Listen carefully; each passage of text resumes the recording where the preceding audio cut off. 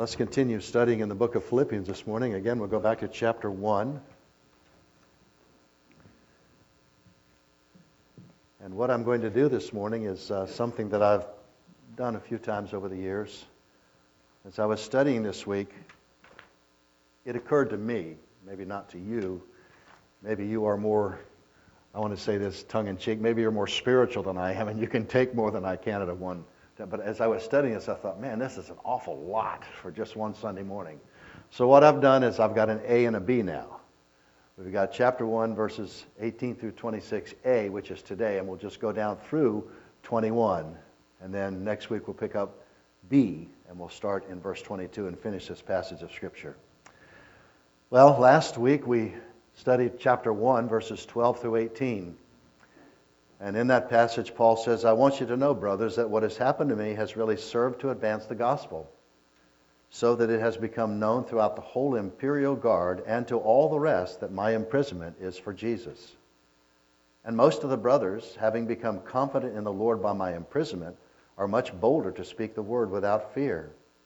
Now some indeed preach Christ from envy and rivalry, and others do it from goodwill. The latter do it because they love me, knowing I'm put here for the defense of the gospel. The former proclaim Christ out of selfish ambition, not sincerely, but thinking to afflict me in my imprisonment. What then? Basically, so what should I do? How should I respond to this? Well, I respond only that in every way, whether pretense or in truth, Christ is proclaimed. And that's the main thing. And that's why even sitting in prison with all of this oppression and struggles and persecution that he's going through, he's rejoicing because Jesus Christ is being proclaimed. And if you recall, the Apostle Paul is writing back to this church at Philippi to do two things: to inform them of his circumstances, but also to encourage them in their church life and their daily walk as believers and followers of Christ. As Mr. Johnson says, Paul was in a sea of troubles. If you can get that mental picture. He says, and I quote, as the apostle writes from Rome to his Christian friends in Philippi, in his current circumstances, he has found himself in a sea of troubles. He's shackled to a soldier, confined to house arrest, and on the near horizon looms a more daunting threat that he really doesn't know what's going to happen. He has been accused of fomenting civil unrest. That charge always got the attention of the Roman authorities. So Paul, invoking his right as a Roman citizen, has appealed to Caesar so that his case can be decided. Now he awaits. And I was thinking, as I was just meditating on this earlier today, one of the greatest problems we face as Christians is just waiting. Isn't it? You've prayed, you've asked the Lord, you're struggling, you want something to happen, and you just wait. And as you read through the Psalms, you'll often read, Lord, how long? When's this going to come to an end? When am I going to get a resolution to this? I don't know about you, but that's one of my greatest trials, just waiting. That's why the Bible says, wait on the Lord, but it also says in another place, wait patiently. You know there is a difference, don't you? You got to wait because there ain't nothing you can do about it. That's just okay. But to wait patiently and to submit this thing to the Lord, Paul's in that situation here as he awaits the emperor's answer. As his thoughts in our text imply, the possible outcomes are really two ends of the pendulum. Either he will be vindicated and released, or he will be condemned to die and put to death. In chapter 1 and verse 18, concerning his inconvenient present to the unseen, what he doesn't know about, but imminent future, tying present and future together, he has still one theme. He knows what he's in now. He doesn't know what he's going to get into, but it does not matter. He is going to rejoice in the Lord. Since the effect of his current imprisonment that Christ is being proclaimed, he says, I rejoice in that. And as he looks ahead to the pending outcome of his legal appeal, he still can say, and if you'll notice as we get into the text in verse 18, he says, I will continue to rejoice. We stopped at the end of 18a last week. He says, well, Christ is being proclaimed, and in this I rejoice, period. And I'm going to continue to rejoice. The question to me was, as I looked at that, well, Paul, why are you going to continue to rejoice, even not exactly knowing what's going to happen in the future? Johnson goes on to say, now we can grasp the truth that will set Paul free from fear as he faced an unseen but imminent life or death future, if we will. It is in order to show others that the truth that has freed him from the fear of the future, Paul opens his heart to them. This is called one of the most warm and endearing epistles of the Apostle Paul. He's inviting his Philippian friends and us as well to observe his inner struggles with this life or death possibility in the future for two reasons: to calm them about their concern for his well-being, but perhaps more importantly, to show them how being captivated by Christ's preeminence colors a person's reaction to suffering and relationship to others. Rachel, I could not have requested or found a better song than the one you ended with today. That's providential. Christ, you're all. And if Paul were here this morning, he would say, he'd probably lift his hands because, he was that kind of guy. Amen. Why can I rejoice in this prison? Why can I rejoice at the prospect that I don't know what's going to happen? Christ is all. What a motto. What a motto. The Philippian believers, by the way, and we'll see this as we go through the book, they're also suffering at the present time when Paul writes to them. They're suffering at the hands of opponents whose intimidations are prone to frighten them. Their joy is at risk. We'll find that at the end of chapter 1. Moreover, outside pressures have a way of dividing a group of people. Have you ever noticed that? Both families and churches as well. Outside pressures and persecution sometimes have the effect of dividing people. Well, they're struggling with that because one of his themes in this book is you need to stay unified in your walk with Christ. Paul wants them, as he says in verse 27, and we'll get to that, stand firm in one spirit with one mind, striving side by side for the faith of the gospel. Paul shows how he himself is processing the possibilities of an uncertain future to guide their joy and their humility as they relate one to another.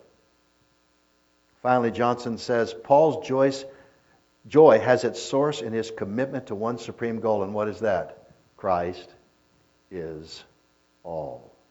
His certainty of reaching his destination casts a distinctive light on the two options before him, the two possibilities: ongoing life or impending death. And listen, for Paul, it wasn't a choice of either one is bad and one is good. For Paul, it was a choice of two goods.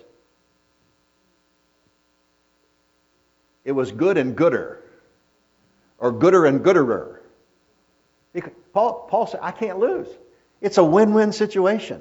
They take my life, I'm going to be with Jesus. If I stay here, I've got his presence and I'm still going to have his joy. What an outlook. What a perspective. Have you had a rough week? Has there been some things happening that's stolen your joy? I'm first in line this morning. Some really difficult things this last week that had a tendency to steal my joy. So when I get into this text, I'm saying, well, Ed, before you say this to anybody else, why don't you preach it to yourself? And I've had to this week. I truly have. This is real, meaty, down-to-earth, where the rubber meets the road stuff, folks. This is real truth from a real man who's struggling with real problems, but he's got a real solution in Christ Jesus. He is rejoicing, not in spite of, but through and in his struggles and imprisonment. So what we're going to look at today is the end of verse 18 through verse 21. I'll not read the whole text. Let me read that if I may. Beginning in verse 18, the last part of it says, yes, and I will rejoice. For I know that through your prayers and the help of the Spirit of Jesus Christ, this situation will turn out for my deliverance. As it is my eager expectation and hope that I will not at all be ashamed, but that with full courage, now as always, Christ will be honored in my body or my life, whether by life or death. For to me to live is Christ, and to die is gain. Previous section, it's the proclamation of Christ that brings him joy.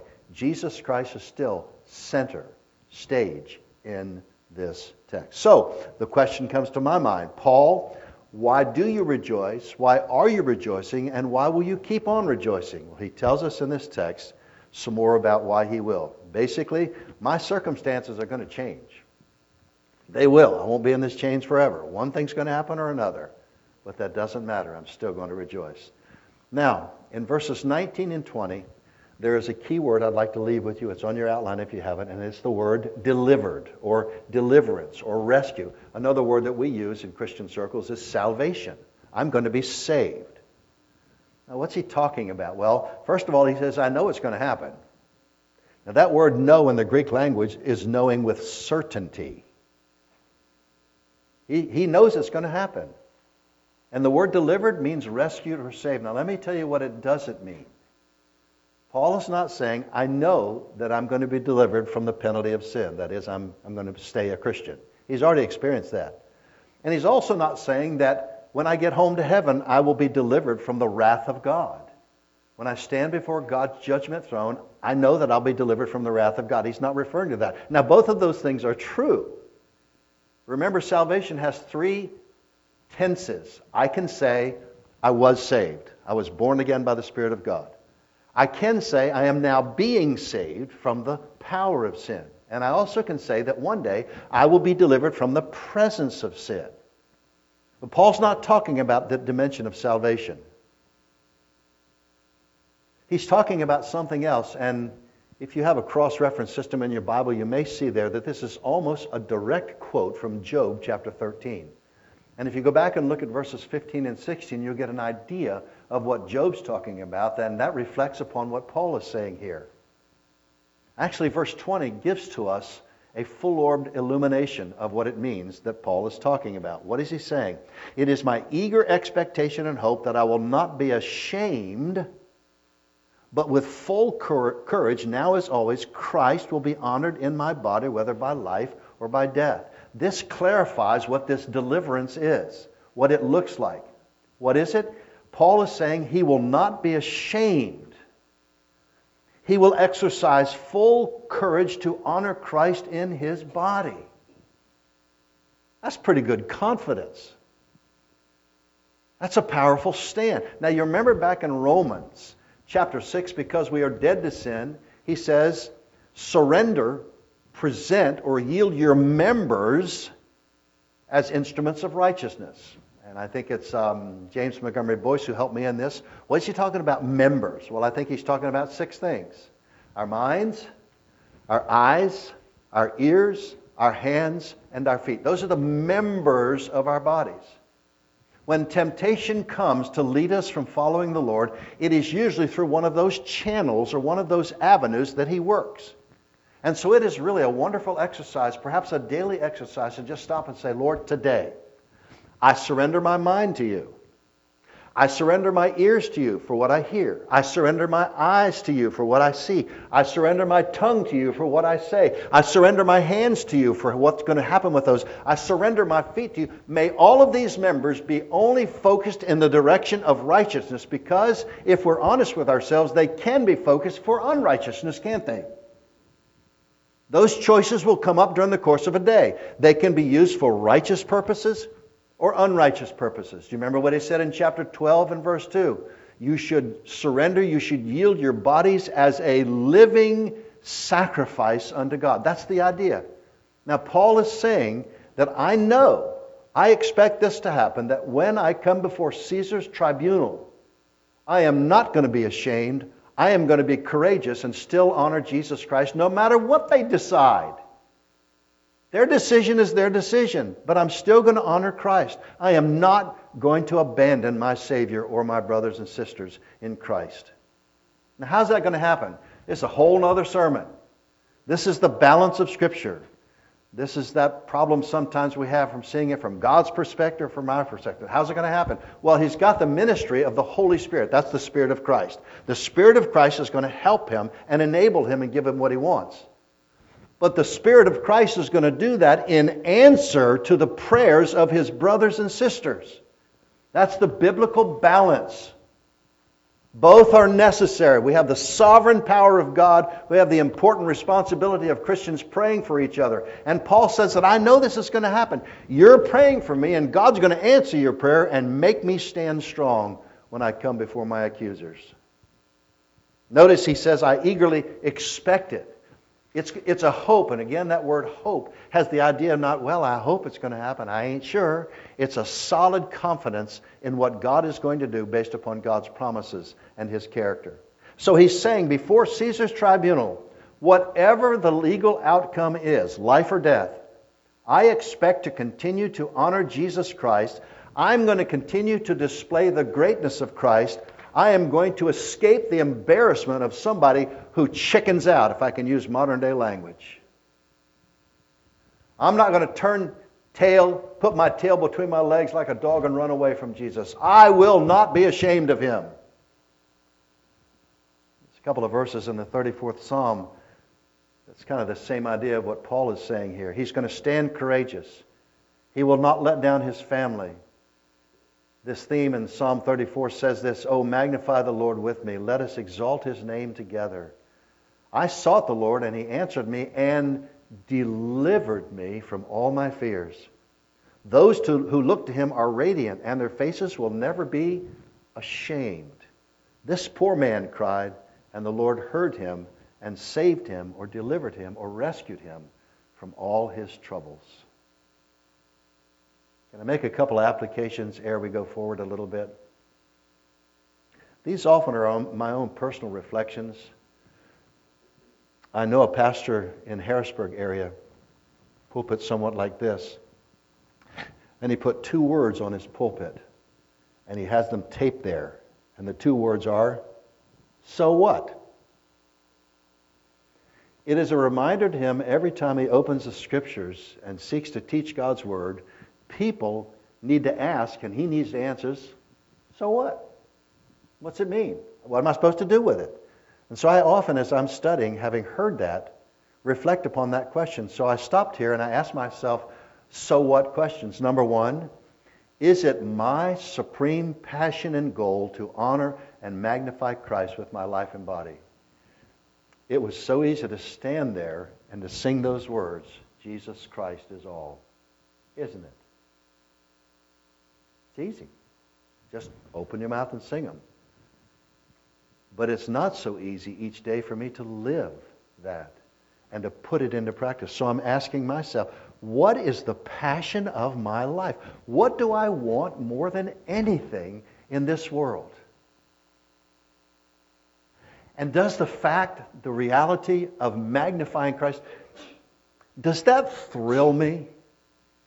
We're not far from that place called Hershey Park, are we?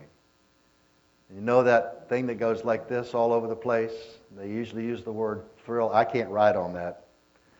I would give you not only my lunch and breakfast of that day, but probably 2 or 3 days before. And I wouldn't recover for 2 or 3 days. That's the truth. But that's a thrill. Man, that's exciting. That is the epitome of joy. Does loving Jesus Christ, magnifying Christ, letting Christ be seen in my life around other people, does that really thrill me more than anything in this world? And then secondly, I added this. Will I add this request as I pray for my brothers and sisters in Living Legacy? I don't see you during the week. You don't see me during the week usually. And unless we don't show up next Sunday, I'm assuming we're still alive during the week. Is there a possibility? There was one last week, but is there a possibility this next week somebody in here, including myself, who's a Christian, is going to chicken out when given the opportunity to speak up for Jesus Christ? I'm going to be ashamed of him. Remember what Jesus said? If you're ashamed of me before men, I'll be ashamed of you before my Father. Now, if I'm honest with you this morning, I've struggled with that at times more than I want to admit. I have been ashamed. I have been a coward. I've not stood up for Christ, and I'm not facing impending death. So one of the things that's good for me to pray for you is, Lord, if they get in a situation where they're going to have to make a decision, am I going to speak up for Christ, or am I going to put this above that and act like a coward? Lord, help them to stay strong. Help them to stand up for Jesus Christ, whatever it costs. I would encourage us as we pray for one another to let that be a part of our request. You remember we studied this prayer back in chapter 1, verses 9 through 11 as they prayed for each other?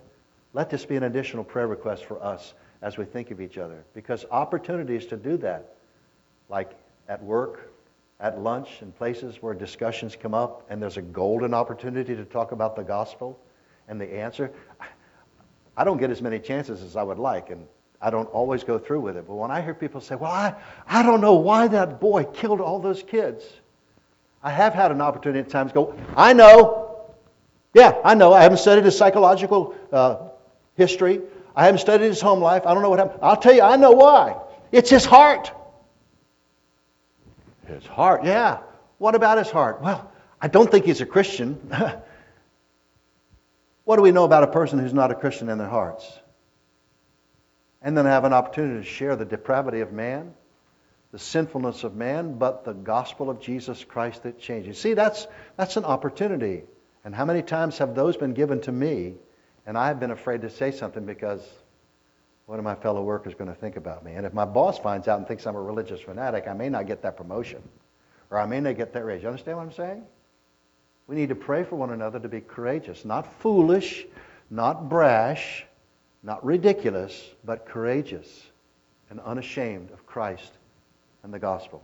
Well, verse 21. The second word today I want to leave with you is not only deliverance, but the word delight. Christ is his delight. Jesus is the source and sustainer of his joy. Notice what he says, and I guess this is true. Someone said this is one of the most quoted verses, perhaps on the same par as John 3:16. Or I was talking with a pastor the other day. He said, yeah, this woman came up to me one time, and she says, so where's this found in the Bible? God helps those who help themselves. And he said, well, ma'am, it's not. Yes, it is. I know it's there. He said, well, would you show it to me? So that's not a verse, by the way. But that's often quoted as a verse in the Bible. But this one is, for me to live is Christ, and to die is gain.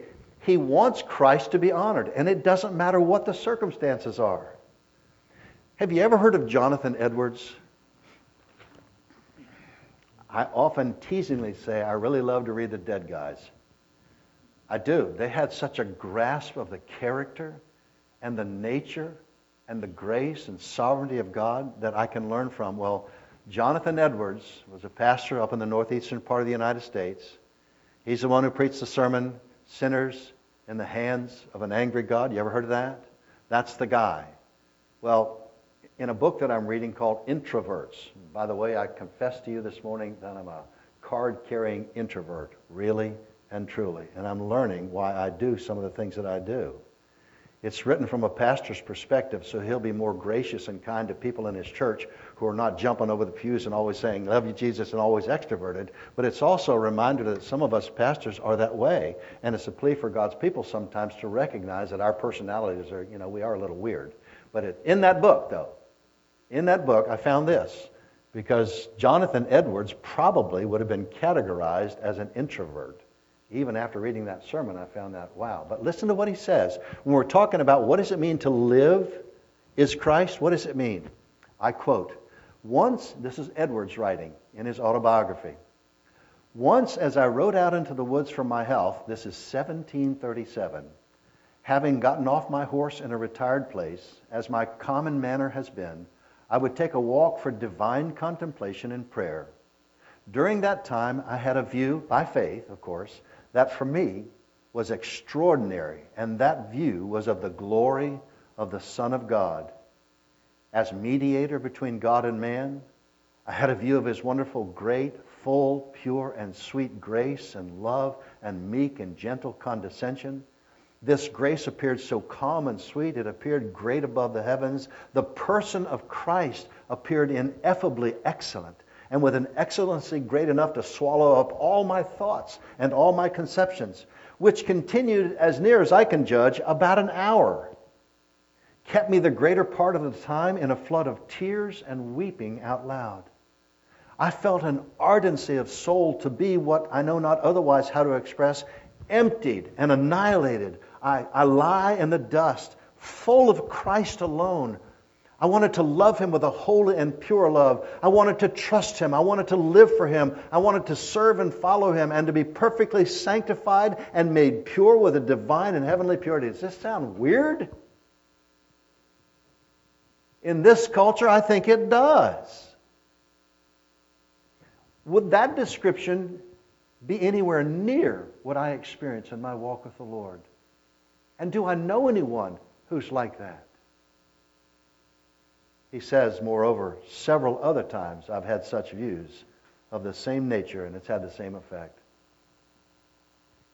When Christ becomes all in all, as we sang this morning, something to what Edwards experienced will be ours. We are consumed with, now, Fox News alert, that takes time and quietness and aloneness, of which many of us don't have much. But if we would take the time to meditate upon and to have communion with and fellowship with Jesus, I believe in a growing way that could be somewhat of our experience as well. So he says, I want to honor Christ by my life. 2 questions. Why? Why would he want to honor Christ with his life? Well, because the love of Christ constrains him. That's what he said in 2 Corinthians. Because the strength of Christ fills him, Philippians 4:13. Because Christ has promised him that one of these days he's going to have his body transformed into the likeness of the body of Christ. God's going to do something for him in the future. And so he wants to honor Christ with his life and with his body. How will he do that? Well, I think in his attitude toward Christ. Colossians 1:18, Christ will have the preeminence. List all of my priorities of my life. Jesus Christ is numero uno. He's at the top, above anyone or anything or anyone else. Jesus Christ is preeminent. And I think, obviously, by devoting his life to serving Christ. And Paul said he not only confessed that, but he actually did. He devoted his life. Now, that does not mean that everybody in this room has got to go resign from their jobs and go out now and start being missionaries and Hersheying around the world, and that's the only way to serve Christ. We live for Christ each day where he leads us. Our vocations, our jobs are opportunities to live for Christ in our neighborhoods, in our communities. But the direction and the focus of my life is that Christ will have the preeminence and I will serve him in all that I do. He'll be in my thoughts. His glory will be the goal of my service. Once again, I paused here and asked myself some questions. Do I desire to magnify Christ with my life and my body? Am I living in a way that does that? What do I mean by that? Am I experiencing the presence? We sang about that this morning as well. Am I experiencing the presence of Christ? Am I living for him? Who am I living for? Choices come up from what I want and what he wants. What wins? Do you remember what Jesus asked in Luke's Gospel, chapter 6? Why do you call me Lord, Lord, and do not do what I tell you? When Jesus Christ says to do something, is there a time when we sit down and say, no, wait a minute. You sit over there, Jesus, and I'll sit over here, and we'll get a mediator, we'll arbitrate, and you give a little, I'll give a little. He's not the Lord if I do that. Am I so living as to promote the progress and joy of my brothers and sisters, his family? Do I encourage or do I discourage my brothers and sisters? Can I tell you one way that Christians discourage other Christians? By not showing up when they can. Remember Hebrews chapter 10, verses 24 and 25? We should meet together regularly for the purpose of encouraging and provoking or stirring to love and good works. We can discourage one another when we don't show up and become a part of the body and use the gifts that God has given to us and worship and serve together. And certainly I'm safe in saying that Christ has more than provided sufficient motive for us to do so. Does he not love us? A love that we can never be separated from? Has he not promised to give us strength and help when we need it? And will He not greatly bless us if we do? All of these are the motivations for Paul. They're the same thing for me and you as well, if you know the Lord. Well, Paul says, not only with my life, but I want to honor Christ with or in my death.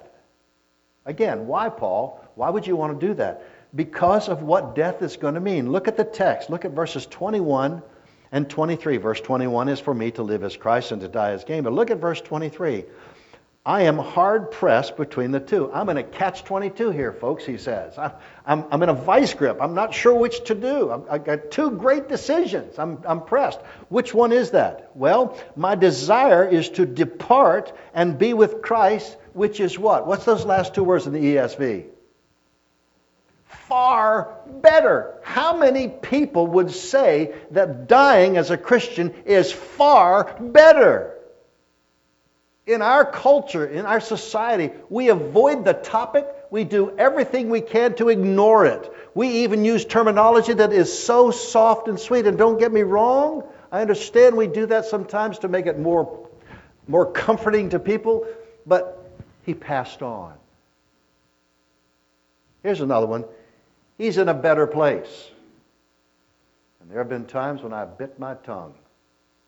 Because when he was in this place, he had no desire whatsoever for the things of God or the Word of God or the people of God.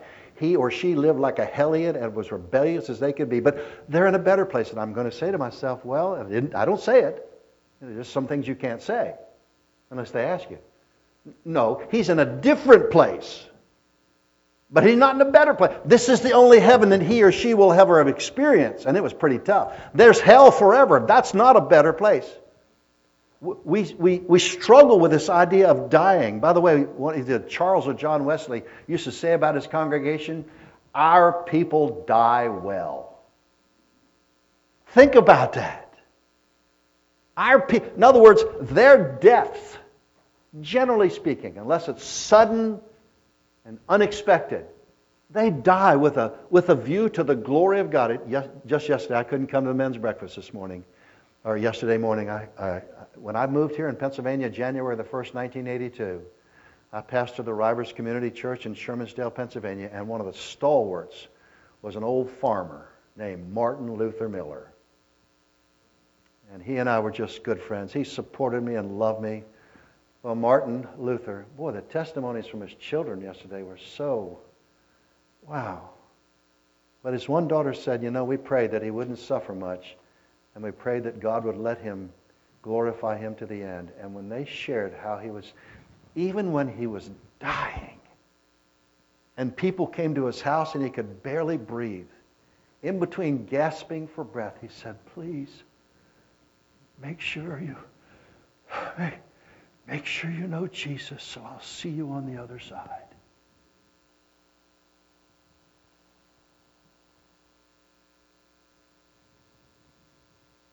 For Paul and for every child of God, even if we don't understand or see it, it is going to be far better. Why? Because he's going to actually see the Lord. He's going to be with the Lord. 1 Thessalonians 5 says he's going to live with the Lord forever. He's going to see Him who he only knows now by faith. And how do you honor God with your death? By being willing to die in service to Christ and the family of God. And eventually Paul did. By being willing. Once again, I want to pause here because I do for myself at times. Number one, I have the same motives to magnify Christ by my death. I have the assurance of eternal life, and I have the assurance of being with the Lord. So I can honor Him with my death. And unless the Lord returns, this is one thing we all must agree on. We are going to die. The ratio of living to dying is still 1-to-1. It's going to happen. Okay. But my next question is, what better way to die than in a manner that magnifies Christ? What better way? So that the parting words, the final scene of family and friends is brother or sister so-and-so being carried from this hospital bed or this bed at home into the very presence of Jesus Christ. What a way to die. How can we magnify Christ today by our deaths? Well, I think it's unlikely that we're going to suffer martyrdom like persecuted Christians, although the Spirit of God checked my thoughts. Some of the school shootings that have happened over the last year, some of them were definitely targeted because they were Christians. You know the name Cassie? Yeah. So, it's not at the hands of ISIS or Al-Qaeda or Boko Haram, but there are evil influences in this culture that are doing what they can to kill Christians. And maybe, I don't know, maybe we'll have a martyr's death in that way. But I can still determine, as one person said, I would rather wear out than rust out. Now, keep the balance. It's not 24 hours a day, 7 days a week, just going, serving Jesus and deny or neglect everything else. But what a way to go. I'm afraid that too many Christians, and I use this, retire in their service to God when they retire from their secular jobs. I humorously call them the Winnebago group. I've seen it happen. 65, 67, 70, they go to work the last day, get a gold watch, a party, out of here. Pastor, I don't know. We don't know how much we'll be here next year. Why? Because we bought a Winnebago. We're going to see the U.S. Now, I'll let you deal with that.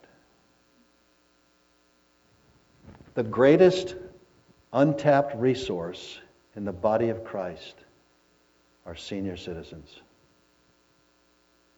They've walked with the Lord the longest. Their prayer lives should be the most effective. Their advice and counsel and wisdom should be sought. And where are they at?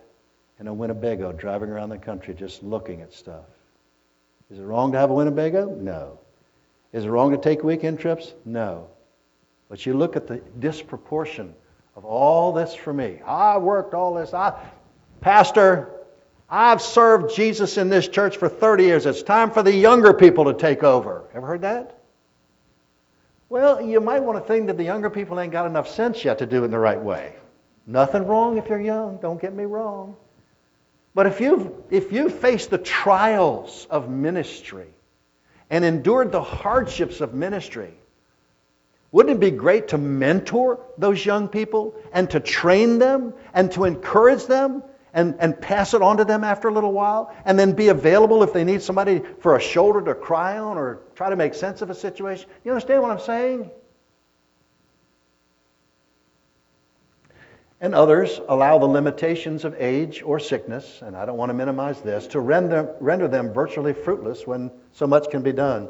I wish I could tell you about Grandma Verdi, my first church in Michigan. Grandma was 80-something, and I went to visit this wonderful little old lady the first time, and I said to myself, oh boy, Lord, help me to be a great encouragement to her, because I'll bet she's really struggling. I left that house not even touching the ground. Grandma Verdi was almost virtually blind. But you know what? Grandma Verdi probably witnessed to more people about Jesus Christ than the average person in church. You know how she did it? The oil man would come, deliver the oil. He would come inside and give her the little slip of paper. She'd say, oh, wait just a minute. You see over there on that furnace, there's this little plastic thing that looks like a loaf of bread. There's some cards in there. I can't read. Would you take one out and read it to me? For God so loved the world, He gave His only begotten Son, that whosoever believes. Hey, ain't that a great verse? Yeah. Do you know Jesus? Oh, what's on the other side? And he'd read that to her. And she'd share the gospel. Listen, I know that people get struggles physically, limitations, but no matter where I'm at, I can serve the Lord and keep going on until the very end when I can glorify Christ in and with my death. And sometimes people just allow the fear of dying to paralyze them. I would commend to you, and I think it's on your outline, those two verses by Paul in Acts 20 where he said, my goal is to honor Christ until I die. Let me wrap it up. D.A. Carson tells a story of a Christian. He said, and I quote, who always gave the same response when somebody asked him the numbing vocational question, so, what do you do? Invariably, he would answer, well, I'm a Christian. Yeah, I know about your religion, but I didn't ask you about that. I asked you, what do you do? I'm a Christian. Oh, do you mean that you're in vocational religious ministry? Nope, I'm not in vocational religious ministry, but I am a Christian full time. But what do you do vocationally? Oh, you mean practically vocationally? Well, I'm a Christian full time, but I pack pork to pay the expenses.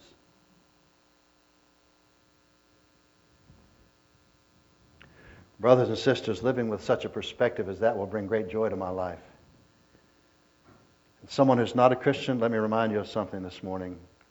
Do these names sound familiar? Nate Saint, Roger Youderian, Ed McCully, Pete Fleming, and Jim Elliott. 1955, these 5 young men, all under the age of 35, gathered in Ecuador with a vision of reaching a tribe of Indians called the Aucas. The word Auca means savage, that was given to them by other tribes. They lived deep in the rainforest. No one had ever presented the gospel to them. These 5 missionaries, all highly trained and deeply devoted to God, began praying about ways to make contact with the Aucas. In September, they began flying over an Auca village, lowering a pot containing gifts for the Indians. If you've never seen the story of Nate Saint and the end of the spear, you ought to see this, how he learned early in life as a pilot how to take a rope and a basket and do it so that the rope and the basket would come right down on the ground from the air. Eventually, the Aucans took the gifts and replaced them with simple gifts of their own. In January 1956, the 5 men decided it was time to make contact in person. After much prayer, they established a base camp on a sandy beach of the Carare River. On January the 8th, 1956, about 3:30 in the afternoon, those 5 men were speared to death by the Indians who had mistakenly thought they'd come to hurt them. The news shocked the world. Many people wondered how young men with so much promise could, are you ready, waste their lives. And by the way, if you've not read John Piper's book, Don't Waste Your Life, you should read it. It is a great challenge. When the journals of Jim Elliot were published several years later, they were found to contain this sentence that he wrote in college. He is no fool who gives up what he cannot keep to gain what he cannot lose. So was it worth it? I was only 7 years old then, so I didn't know about it until later on in life. But throughout the missionary world, the buzz was this, oh my, we'll never recruit more missionaries now. If they think that you're going to go to places like this and be speared to death, they'll never do it. Are you ready for this? It seemed to be a tragedy with no redeeming purpose, but what happened? Within a few years, over 1,000 missionaries went to the field as a result of those men giving their lives. Soon, the Indian Bible schools in Ecuador were filled to overflowing with native believers desiring to learn God's Word. I've been to Ecuador 3 times, and I've met some of those men and their relatives from that situation. Rachel Saint and Elizabeth Elliot, you know those names? Widows of Nate Saint and Jim Elliot, moved into an Auca village to begin the process of translating the Bible. 9 years later, listen, 9 years later, 2 of the Aucas who helped kill the 5 missionaries had come to Christ and baptized Kathy and Steve Saint's daughter and son. A flourishing church was established among the Aucas and the other tribes. In 1995, Steve Saint, the son of Nate Saint, moved back among the Aucas because they invited him to come back. One pastor relates, after one of my services on a Sunday, a young couple came up to greet me. Rob and Kim Skinner had answered God's call to serve with radio station HCJB in Quito, Ecuador. Kim was crying as she spoke because the story of those 5 martyrs had played a big part in her life. When she had read the story many years ago, God planted within her heart a desire to be a missionary. Soon, she and Rob and their children will be going to the same country where those 5 men died. And the story goes on and on. Paul's talking here about fruit from what's going to happen. I wonder if we could talk to those men today, those 5 guys, and say, guys, was it worth it? What do you think they would say? I think their answer would be similar to Paul's. It would probably only desire that we have is to magnify Christ and reach the world for Him. If we do it by our life, okay. If we do it by our death, no difference. One more quick thought. You ever heard of a fellow named John Patton, missionary to the New Hebrides? In the days when he volunteered to go, missionary ventures were greeted with disdain and opposition, in part because of the great danger that had attended to that. When he let it be known that he was going to go, an elderly gentleman warned John Paton, "John, don't you know you'll be eaten by cannibals?" "Mr. Dixon," Paton replied, "you're pretty advanced in years now, and your own prospect is soon to be laid in the grave, and there you'll be eaten by worms. I confess to you that if I can live and die serving and honoring Jesus Christ, it'll make no difference to me whether I'm eaten by cannibals or I'm eaten by worms. And in the great day, my resurrection body will rise just as fair as yours in the likeness of Christ. Only one life, 'twill soon be past. Only what's done for Christ will last. Jesus Christ, you are all." That's what Paul's saying here. That's why he can be happy. That's why he can have joy in the midst of his trials. Folks, when it's all said and done, there's only two philosophies of life. Only two. We can say with the Apostle Paul, to live is Christ and to die is gain, or we can say with the world, to me, to live is all about me, and to die is to lose everything. So the question to me and you today is, which is it going to be? If you've never come to know Jesus Christ and the fullness of life that's in Him, I implore you, I beg you, I beseech you, be reconciled to God and trust in Jesus Christ. You will find life that will so enrapture your thoughts and your heart today and the rest of these days on this earth and take you home to heaven where you'll be with Him forever. You, as someone said, you will live until you really live. Joy comes in following and serving the Son of God. May that be my passion. May that be your passion.